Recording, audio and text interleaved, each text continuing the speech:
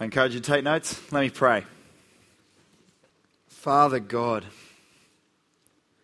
you are in heaven. You hear our prayers. Please speak to us now. I pray that by your Spirit, through your word, you will convict us of our sin, of your judgment, and of Jesus the Saviour. I pray it in Jesus' name. Amen. Well, I have a confession to make. I'm a pretty clumsy person. And if I go over to your house, most likely I'll break something. But that's not the confession. The confession is that for years, when this would happen, I would just subtly hide the thing that I broke. So I'm guessing like months later, they're like, hang on, where's that photo that used to go on that wall? And then years later, they'd find it like stuffed down the back of a piano or something. Now, did anyone else do that? Or is that just me? Okay, one other guy. No, there's a couple of you. Good. Now, for me, this wasn't just once. This is a pretty common thing. So if you're out there and you're like, hey, that's where my panda-shaped cookie jar went.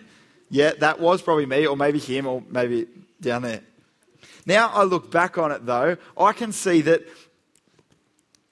if I'd just gone to them and said, hang on, I'm sorry, I broke your panda-shaped cookie jar, I'm pretty sure that they would have forgiven me. And a lot of people think that's how God works too. God will just forgive me. That's his job. Basically, we approach the bad stuff we do in our life like this. We ignore it and we hope God doesn't find it. And if he does find it, well, we're pretty sure he'll forgive us anyway. But there is a huge problem with thinking like that. If God can just forgive, why did Jesus have to die? See, if God could just forgive us, Jesus' death achieved nothing. Last night we saw how horrific it was. Jesus prayed in the garden, Father, if it's possible, let this cup pass from me. If there's any other way, can we please not do this? And God's answer was essentially this. This is the only way. Can God just forgive? The answer is no. Tonight we're looking at the problem of forgiveness. Why is the situation so serious that God in Jesus needed to die to forgive us? Are you someone who assumes that God will just forgive you? That's his job. If you assume that, that probably means you're not forgiven. It shows that you understand yourself wrong and you see God wrong. You haven't considered how serious your sin is or how holy God is and how much he hates your sin. See, when you get these, you'll realize that the problem isn't how come God can't just forgive, but how can he forgive me at all? And the message you need to hear tonight is you're not okay with God.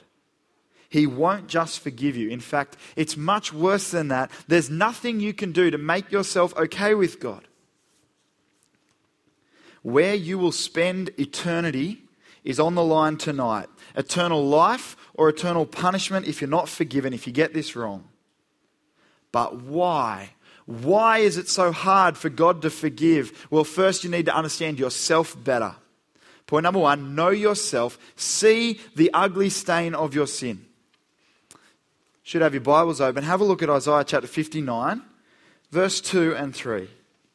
It says, but your iniquities means sins, wrongdoings, the things that you've done wrong. But your iniquities have separated you from your God. Your sins have hidden his face from you so that he will not hear. What's that verse saying? It's saying you've got sins. And that right there is the problem. Now, it might not sound that bad, but tonight we're going to turn on the light to our real situation. The light in our home, in our bathroom at home is broken, but the toilet light still works. So what we do is if you ever need to, you just move the light bulb to whatever room you actually want to use.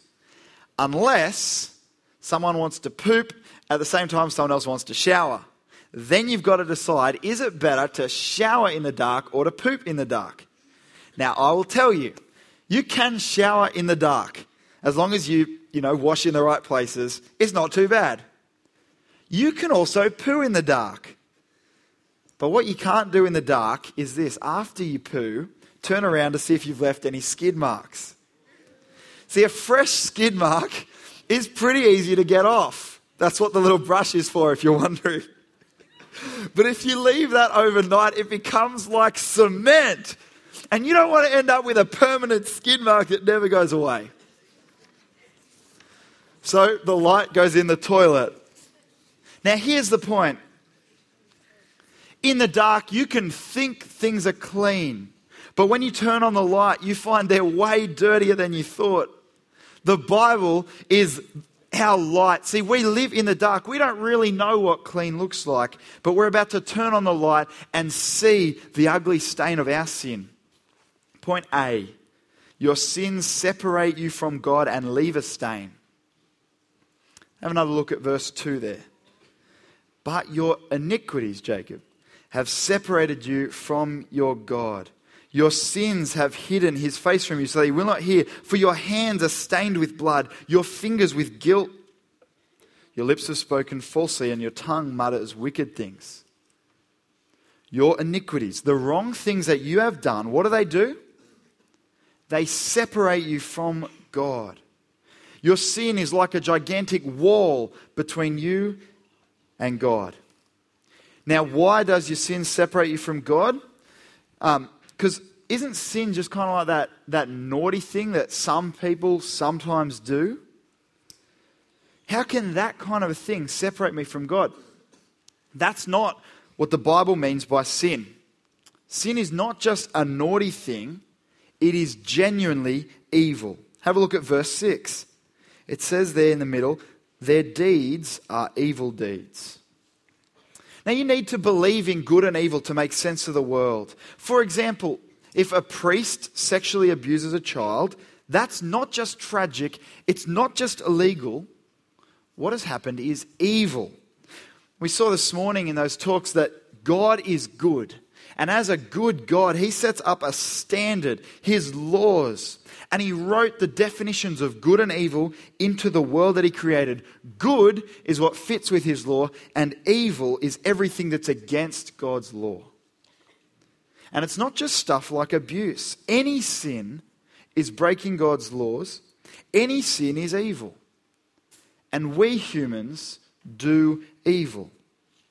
It's not just those people out there. Anytime that we get the opportunity to do evil with no one looking, we do it. For example, don't put your hands up, but how many of us steal movies by streaming them online? Now, you know that's stealing. You know deep down you're not supposed to do that. But you also know that you're not going to get caught. And so you do it anyway. Whenever we're given the opportunity to do sin, to do evil, with no one looking, we do it. There's a standard of goodness, a bar that we have to get over. And the Bible says we miss the mark. We do evil deeds. I want to give you 4 pictures that the Bible uses to help you get the picture. 4 ways the Bible describes sin. Here's number 1. Sin is failing to hit the target. It's like we're playing archery. There's the target.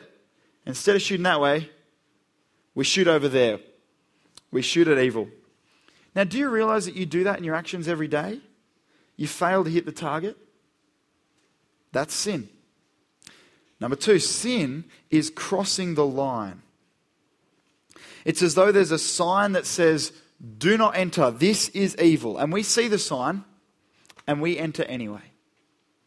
Do you guys realize that you every day cross the lines in your actions? That's sin. Number 3, sin is throwing away the rule book. If God's standards of what's good is like a book of rules, sin says, throw that out. Do you realize that you ignore God's laws every day? That's sin. Number 4, sin is being twisted in our hearts. Now, I was going to bring something, but I forgot to. Sin's like being twisted in our hearts. It's like if you took one of these metal rulers. Okay, I'm not sure how this is going to go. Because what I'm going to try and do is bend it. See, our heart's desires, instead of being a good and reliable guide to what's true and good, instead, let's see how this goes. I don't want it to shatter, but I want to bend it. That's pretty good. Hey! That's, thank you. Ben Steele with his bands. That's our hearts, right? Instead of being a good guide to what's right, they all bent in the wrong direction. In fact, it's way worse than that.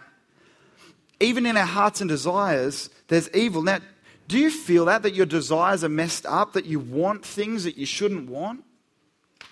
That's sin. Sin is not just naughtiness. We are full of evil. But there's another way that we misunderstand sin. We think sin is like this rare, occasional thing that we do. It's not. Have a look at verse 12. It says, our offences are many in your sight, and our sins testify against us. See, God sees our lives, and there's a lot of sin there. We just don't like to think about those times. We'd rather focus on the few times that we do something good. It's like, I don't know if you've ever played golf. I wouldn't recommend it. But it's like, you hit the ball and it goes off to that side. Off to that side. Off to that side. Off to that side. And 50 times it does that, and then one. And you know what you say? You're like, that's what I'm talking about. As though that's the real you. That one right there. That's not the real you. That was a fluke. Those are the real you. But that's what we're like. See, we just focus on the good times and we think that we're good people. But no. Sin's not some occasional action we do. God sees our lives, and there's a lot of that. There's a lot of sin. Now, I'm not just talking about the bad person sitting next to you. I'm talking about every person in this room. I am talking to you. And check out what sin does to you. In verse 3, it says, your sin stains you with guilt. Have a look at verse 3. Your hands are stained with blood, unless you've killed someone, that's a metaphor, and your fingers with guilt. It's a metaphor for what sin does to you. It leaves a stain on you. You become spiritually dirty. Every sin you've ever committed has left its mark on you.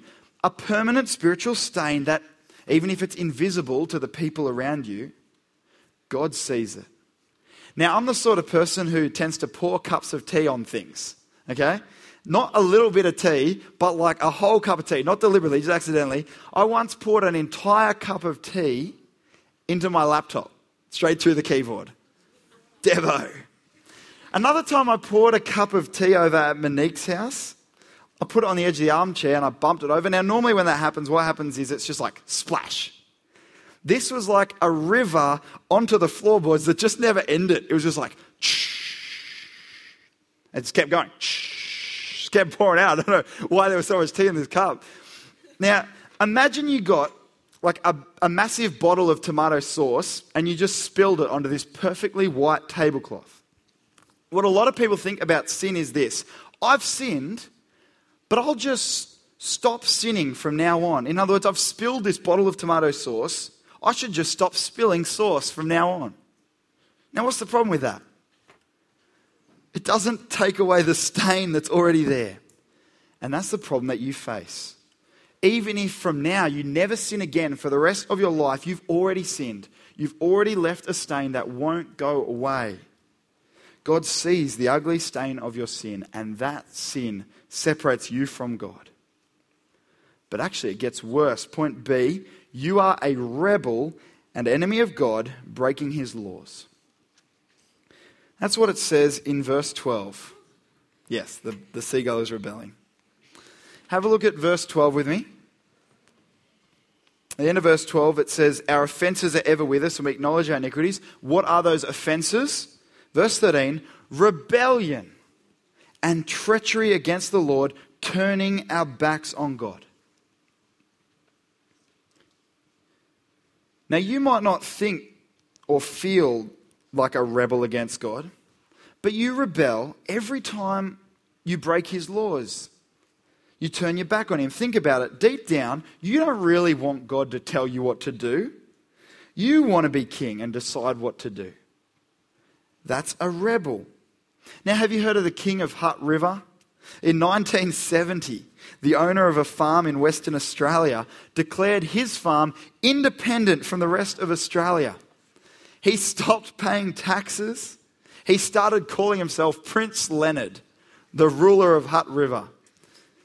Now, he actually issues his own coins and banknotes, and he even makes his own laws. Prince Leonard sees himself and his property as a totally separate country from the rest of Australia. Now, when you get it in perspective, it's just a wheat farm trying to act like something it's not. Basically, he's saying, I don't respect the rule of the government of Australia, so I'll be my own king. I'll make the laws because I refuse to be under anybody. He's given the big stuff you to the Australian government. Now, I reckon to Australians, that's a pretty funny story. A little guy sticking it to the big guys. But it's not so funny when it's a child doing that to their parents. And it's even more of a tragedy when we say that to the God who made us. You might not have thought about it like this, but essentially our attitude to God is the same as Prince Leonard's. We say, get lost, God.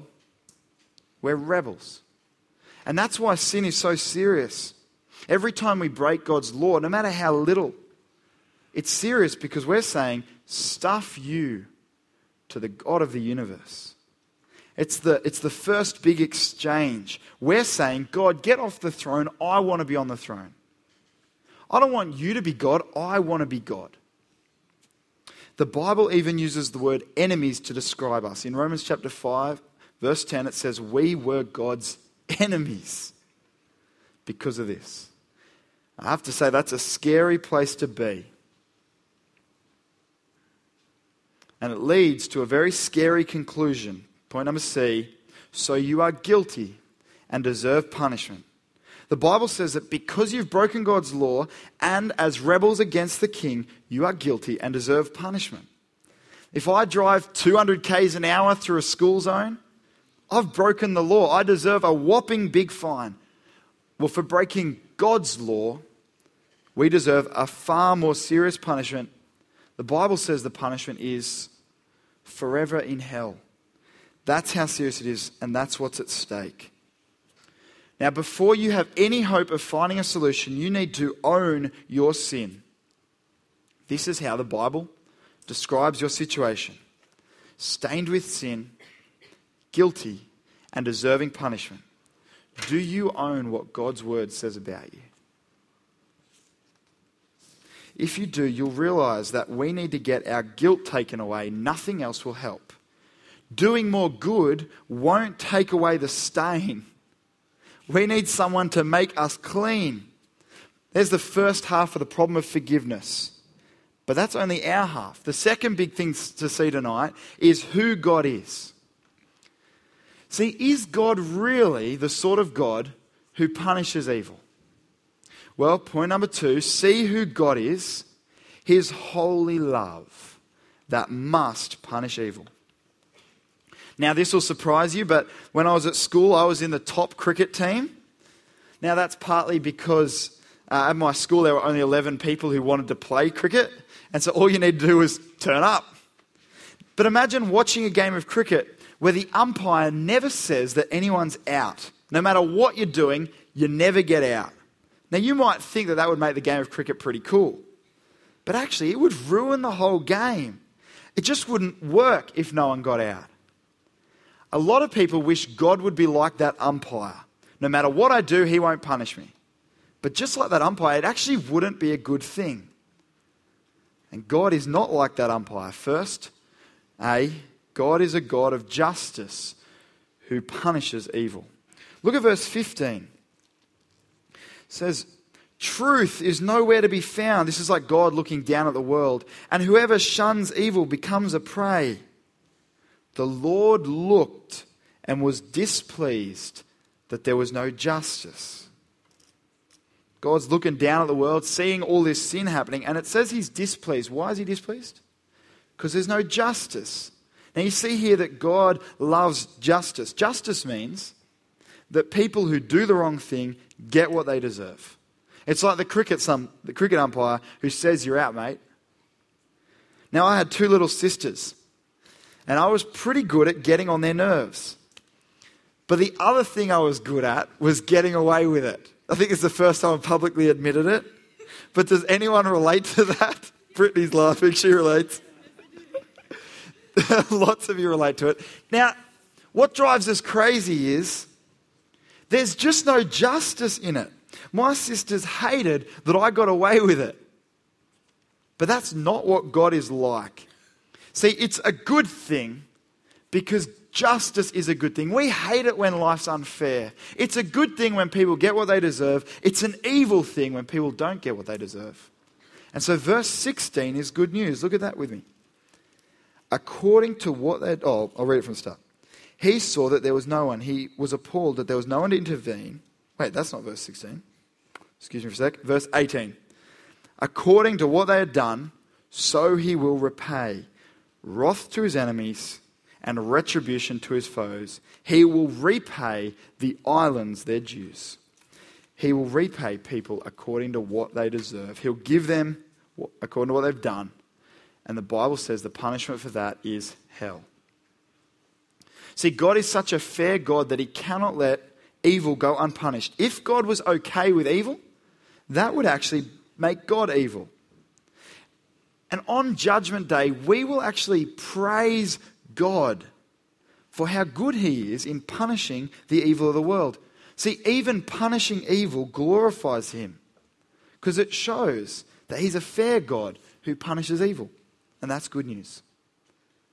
But it's not good news for you and me who have done evil. It's really bad news. Point B, God is a God of holy love who hates evil and gets angry at sin. Up on screen is Habakkuk, good name, chapter 1, verse 3. Check this out. This is hectic. It's talking about God. Your eyes are too pure to look on evil. You cannot tolerate wrongdoing. God is pure. The Bible's word for that is holy. Holy means that God is different from us in every way. He's different from everything else. And one of the ways that God is different from us is that he is 100% pure. See, you know how Mars bars, they say on this one, it says, may contain traces of nuts. Can we go next slide? Is that possible? There we go. If God had a wrapper, it would not say, may contain traces of evil. Unlike us, unlike Mars bars, there's no trace of evil in him.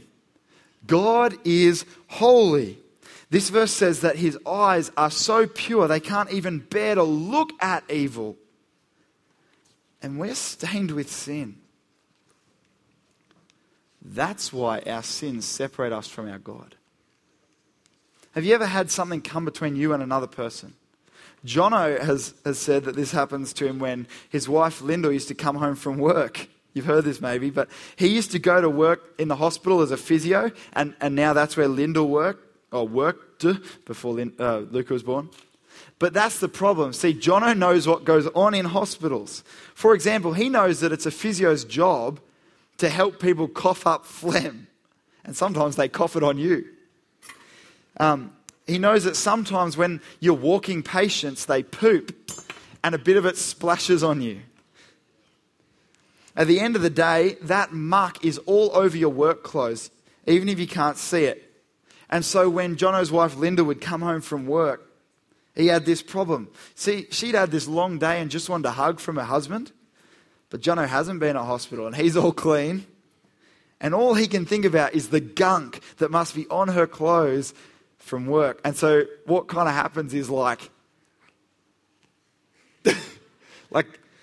he hugs her like that and she gets all hurt that he treats her like a leper, and hospital muck comes between Jono and his wife, and he just doesn't want to be near her until after she's showered. Like the germs from the hospital, the ugly stain of our sin comes between us and God. Because of our sin and his holiness, he can't bear to look at us. That's how much he hates our sin. And so when you come to the end of your life, you should not expect to be with God in heaven. unless you can somehow get rid of that stain. Now, I know some of you guys are thinking this. Hang on. Isn't God love? Well, yes, God is love. But you can't summarize God in one word. The Bible says God is loving and holy. His love is holy love. The sort of love, actually, that cares what someone does. A God of holiness, so he punishes sin and won't let it go, and a God of love who weeps for us, even as he punishes us. Now, because God is holy, he gets furiously angry with evil. Have a look at verse 18 of Isaiah 59. It says, according to what they've done, so he will repay wrath to his enemies and retribution to his foes. Now, the word used there, do you see it? Wrath? Wrath means God's personal anger towards evil. Not like human anger, which often our anger is selfish, irrational, usually it's out of control. No. God's anger is pure. It's rational. It's always in control. But all the same, it's ferocious. The Bible actually uses words like burning with anger when he sees evil. And the Bible says that God's anger always leads to punishment. His anger must be poured out. It only goes away when punishment is complete. There's one last thing to see about God. See, God never compromises who he is. Up on screen, or you can find it in your Bibles, 1 Samuel chapter 15, verse 29. It says, he who is the glory of Israel does not lie or change his mind, for he is not a human being that he should change his mind. See, this is the real bottom of the question. What's the problem of forgiveness? It's not that something outside of God is stopping him from forgiving us. It's that God never changes. He is who he is. He will always act the way he always acts. And he is always just and fair. He will never be unjust or unfair. He will never compromise his holiness to be okay with our evil. But God does love us and he does want to save us. So the big problem of forgiveness is this: how can God be both fair and punish evil, and also be a forgiving God, not punishing evil? Can God just let the guilty go unpunished? No. Not if he's to be a just and a fair God. Now, you're thinking, wait, can't God do anything? Well, there is something that he will not ever do. He will never do evil. And if he was to compromise his holiness and let guilty people go unpunished, that would be evil. That right there is the problem of forgiveness. Ultimately, the problem is God himself. He cannot and will not let our sin go unpunished. Guys, you can't see God like your grandmother, all soft and cuddly. He is loving, more loving than you can imagine, but he's the holy God who will not tolerate evil.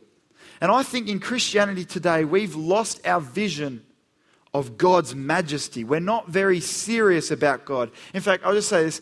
I've heard some people say, like, oh my God is like a swear word. That's a pretty bad thing to do. Use someone's name as a swear word and you're doing it about God. We're very shallow. We're very casual about God.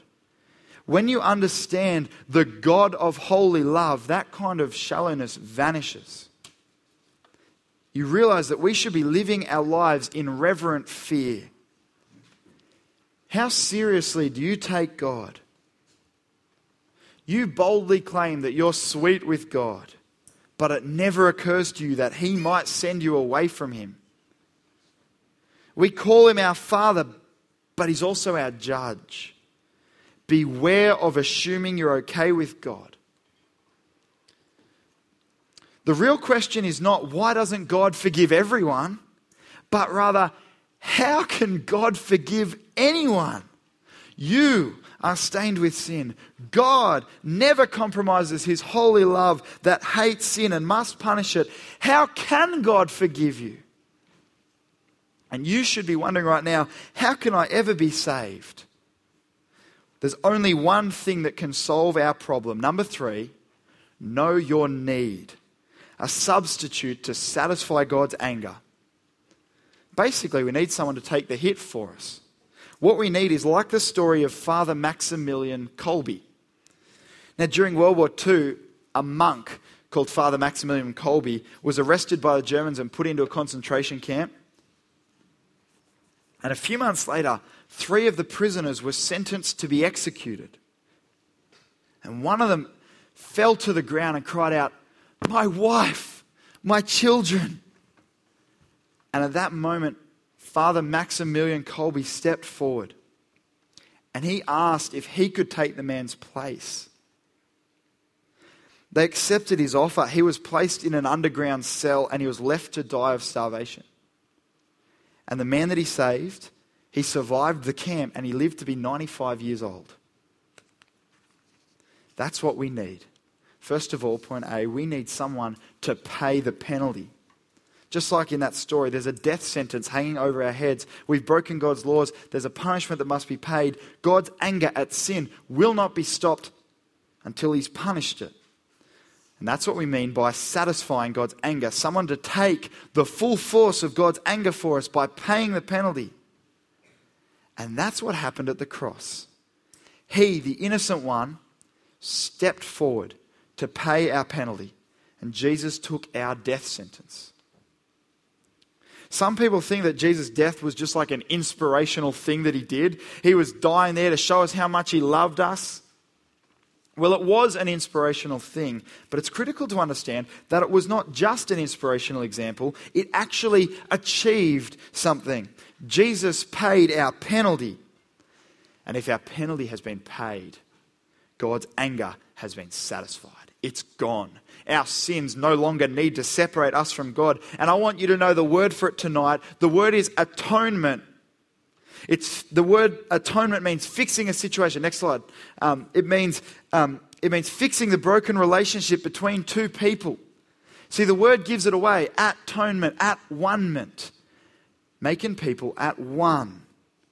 Jesus' death is the at-one-ment between us and God. Because of Jesus' death, you can escape the punishment that you deserve for your sins. You can be brought back to God.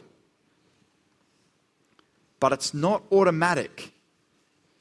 You need to receive Jesus. So if, like Maddie, you want to do that, find out this week how you can. But just like in that story of Father Maximilian Kolbe, we have to have someone pay our penalty. But to do that, we have to have someone take our place. That's point B. When Jesus died on the cross, he died there to take our place as our substitute. Now, it's like if I was in a UFC wrestling match, okay, against these huge, beefy guys, and I can't possibly beat them, and everyone can see I'm going to get smashed. And then Arnold Schwarzenegger, or the Hulk, or Captain America reaches over and he goes, "Oi, let me take this guy for you." And he jumps into the fight in my place. And what happens to him counts for me. When he wins, I win. That's us and Jesus. Jesus says, "I will take your place."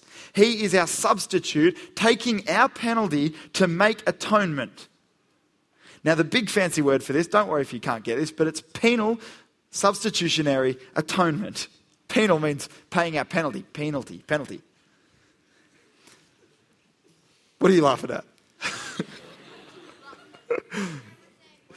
Substitutionary means by taking our place, and atonement means fixing the situation between us and God. Penal substitutionary atonement. And if that made no sense to you, don't worry. Or if you're just laughing at a funny word, don't worry about it. I just wanted that there so the guys who like big words get their money's worth.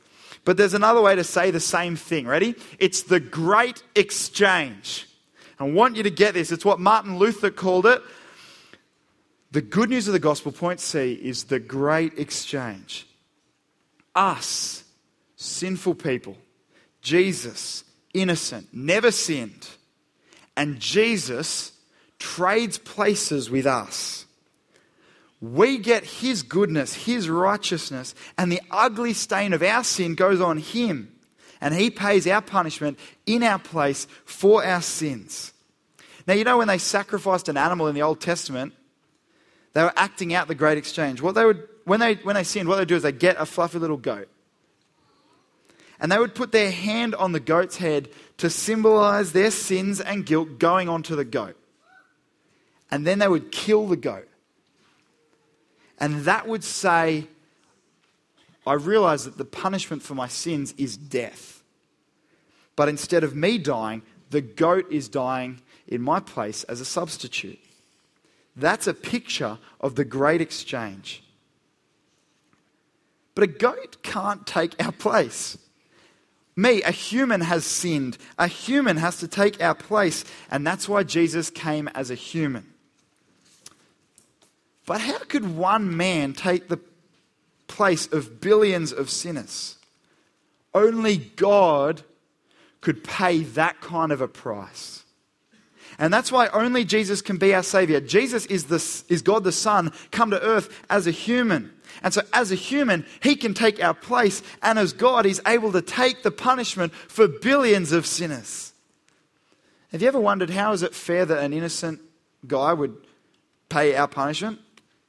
It's because Jesus was not just some random innocent third party. He's actually God himself, the one that we did our crimes against. And God himself takes our punishment onto himself in Jesus. See, God the Father loves us and wants to save us, so he sent Jesus. God the Son loves us and wants to save us, and so he willingly came. It wasn't God forcing an innocent Jesus to do something that he doesn't want to do. And it's not Jesus trying to persuade a reluctant God to let him save us. No, both of them together were working to save us. And so Jesus wasn't just some innocent third party. It was God taking our punishment onto himself in Jesus, his Son, the God-man. And that's why only Jesus can be our Savior. Only Jesus can pay our punishment. And so how do I know that Christianity is the right religion? It's because no other religion will work. Other religions are all built around us fixing our problem. But that will never work. We can't take away the stain of our sin and guilt. We can't take away God's anger and the punishment we deserve. We need someone who can take our place and pay our penalty. It can only be the God-man, Jesus Christ. Now, I don't know what problems there are in your life right now. Maybe it's your friends. Maybe it's your parents. Maybe it's that thing that no one else knows about. I don't doubt that there are real issues in your life. But the biggest problem in your life is that you are stained with sin. The ugly stain of sin. And the God of the universe is a holy God, next slide, who must punish sin. No other problem compares with the Almighty God being angry at you. And I'm saying tonight that your biggest problem can be solved. But only by the God-man Jesus. Jesus died in your place for your sins so you don't have to. He died the death you deserved to die, to pay the price that you could not pay, so that you could get the life forever that you don't deserve. But it's not automatic. Hear me, listen to me at this point. You are not forgiven unless you have Jesus as your substitute. Have you asked Jesus to take your place and pay your penalty? Please, either you in the audience right now, if you haven't done that, do that this week. And how good is it that there is a Savior? How good is God? It's all from God. Despite the ugly stain of our sin, He still loved us and He still found a way to forgive us. How good is Jesus? The great exchange. He took our punishment for sin to make it possible. More than anything else, this is the thing that we thank God for. And as I said last night, He didn't stay dead. He defeated sin and death, and He rose again to live in victory forever. And so to finish, I want to just say to you, everyone, tonight, please feel how serious your sin is. Please own that this is your biggest problem, how God hates it. Realize that Jesus is the only solution. You can't save yourself. And this week, make Jesus your Savior. And if you've done that, rejoice in the beautiful, great exchange. Our sin was that we tried to put ourselves in God's place to be the king, the role he deserved. Our salvation was that God put himself in our place and accepts the penalty that we deserve. Can you think of a king who would do that? What an amazing king we've got. Father God, we are sorry for our sin. Thank you that you're a good God who hates sin and punishes it. You're not an evil God who's okay with sin. We own our sin. We confess it. We're sorry. Thank you for sending Jesus to pay our penalty, take our place so that we don't have to. Father, I pray that people in this room will trust in Jesus as their substitute this week and receive eternal life. And for us, God, I pray that we will see our need and rejoice in your goodness to us in giving us what we did not deserve, a Saviour. In Jesus' name, amen.